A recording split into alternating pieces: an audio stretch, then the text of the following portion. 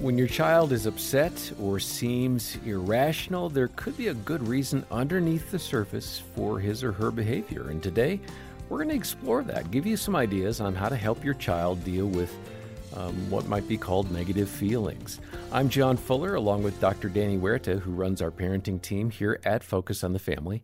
Let's go ahead and kick off, though, with part of a conversation that Jim Daly and I had with Josh and Christy Straub. They're very open about things that they've worked through with their own kids. And here's Christy talking about how they helped their son Landon when he was afraid to go to school. Christy, you designed this book to help young children identify their emotional responses. And this came from, I think, a real-life situation that you had with your son Landon. And it's a cute story. What happened? Yeah, we're just average parents. And and I mean that in every sense. Like, we were sending our son, he was going to a new school at the time, and he was just experiencing a ton of weird emotional reaction, like that we really couldn't pin down. He was crying in the mornings. He was begging us not to go. He was having weird, even just like physical reactions in his body. And finally one day, and we're trying to be the courageous parents that are like, we can do hard things. We would never send you to a school that we didn't believe in and where you weren't safe. And nothing was helping, honestly. It was getting worse. And so one morning I said, Landon, what does it feel like? And he looked at me and he said, Mom, I feel flippy in my tummy. And I was Flippy in your tummy? Flippy. Oh, flippy in your tummy. Flippy in my tummy. And I thought, that's fear. It's just straight out fear. It's that gut fear. It's that butterflies in the stomach, however we describe it. But this is coming from a kid's description of what an emotion feels like in your body, right? Because emotions, they feel big to us. Yeah. They can literally overwhelm our lives as adults. As kids, they're experiencing really big feelings inside little bodies. Yeah. And until we give them language that helps them put it in a box, really, which is what that emotions chart does. It gives them another face to look at to say, yes, that right there, when your cheeks get hot, you feel flippy in your tummy, that's fear. Okay, so it's like teaching your kid what blue is. We just have to teach them what the color blue is and have a box for that. And it's the same for emotion. And it helps them organize what feels chaotic and probably really scary. Well, organize and manage. Yes. Which is the key, in my opinion, and help them understand what they're feeling and how to cope with it, right? Exactly, because this is where I think we get this spectrum, right, of parenting, where then it becomes this permissive, like, whatever you're feeling is okay, and we'll just let you throw a temper tantrum on the floor of the grocery store because you just need to emote. That is not what we're saying. And one of my favorite lines in the book is, a feeling is just a feeling. It's not in charge of you. And this is where we get to take... Good. I know. Say it again. For all of us, right? Like, how many times a day do I need to hear that? A feeling is just a feeling. It's not in charge of you. Because when we give feelings a name, when we organize and can understand in our little brains or our bigger kid brains what we're feeling, if it's depression, if it's anxiety, if it's fear, if it's sadness, we at least can start to organize, and then we can say, this feeling doesn't get to be in control. And it doesn't get to be in control of our kids either. And that's our part as parents, where we get to come in then and start coaching them on how we handle and manage emotion in a healthy way. We don't just shove it out and dismiss it and not allow it. We do, but we have to look at it first, because if we don't, that's where it's going to come out. No, that's good. Let me ask you this, too. These barriers to emotional health, let's cover a couple of more. You touched on them a little bit, but I really want to give the listener that perspective. You point to the frantic pace of families today. Let's start there. How is that contributing to the problem of emotional insecurity? Well, I think even for that, how often are we in such a rush as moms and dads? Like, we're just trying to get the kids to the thing, right? To the thing that we think is going to help them, I don't know, become president and, Let's talk about church on Sunday morning, getting ready for church. Let's roll that. Let's go right to the soft spot. Who has not failed at that point, huh? Exactly. Kids, get ready for church. We're going to be spiritual. And what's really powerful about this is when your own children say, Mom, Dad, a feeling is just a feeling. It's not in charge of you. Yeah. Be careful, because you're driving down the road. It becomes a real teachable moment for us.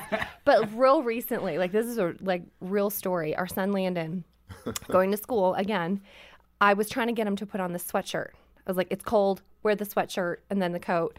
And he was like, no, Mom, I don't want to. But then it like kept escalating to the point where he was like crying, throwing a fit about wearing a sweatshirt to school. And I was like, dude, like I can't, we just need to get out the house. And I'm like taking a deep breath, and I don't know where I found it in me, but somewhere I found it in me to pause and step back.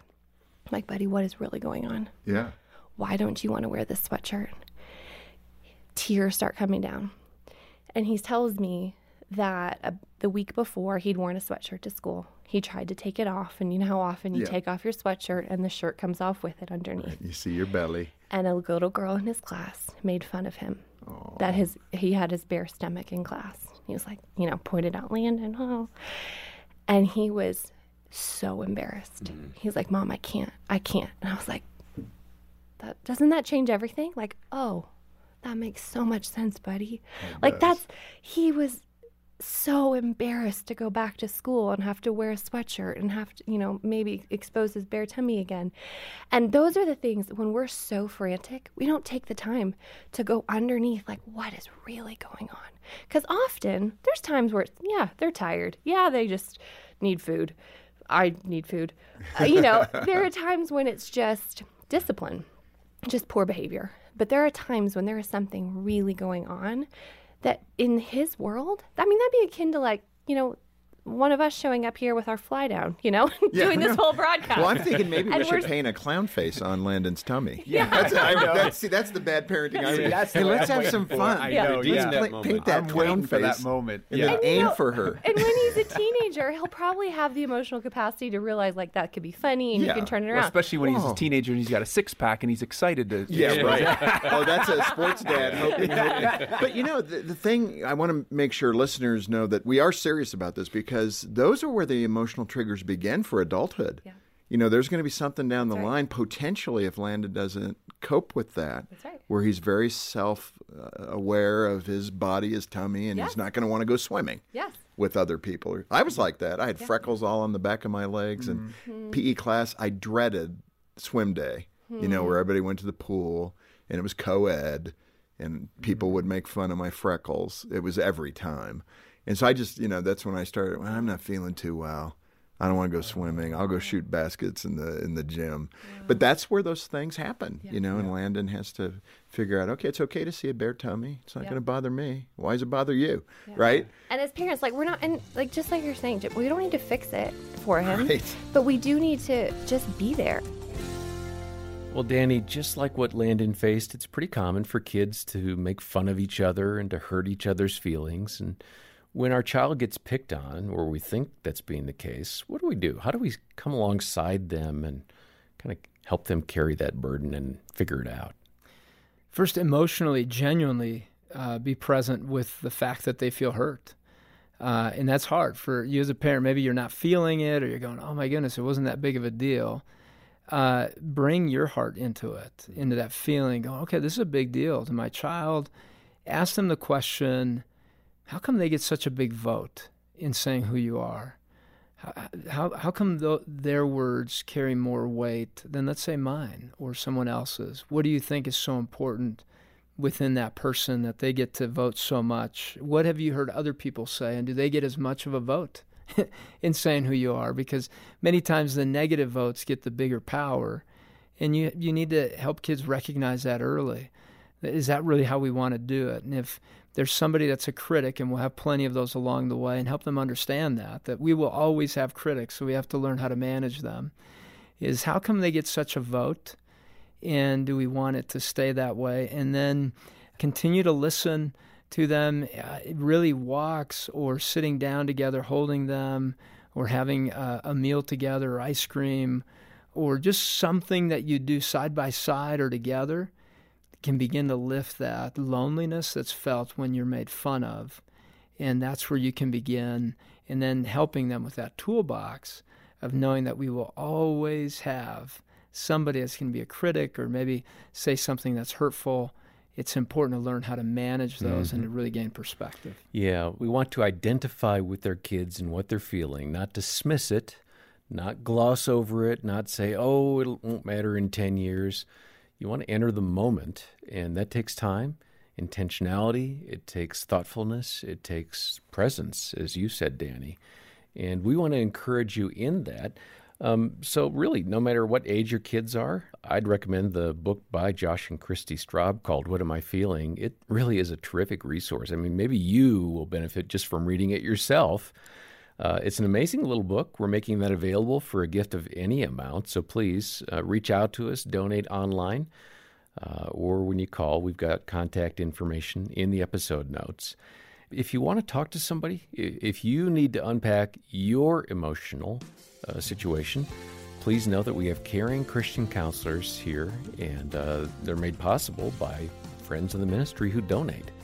Call 800-A-FAMILY, request a time. They'll get back to you. The initial consultation is free, and we're here to help no matter what challenges you and or your child are facing. And we'll have some insights from Cynthia Tobias next time, addressing ideas for raising a strong-willed child. We're back to that topic again. Surprise.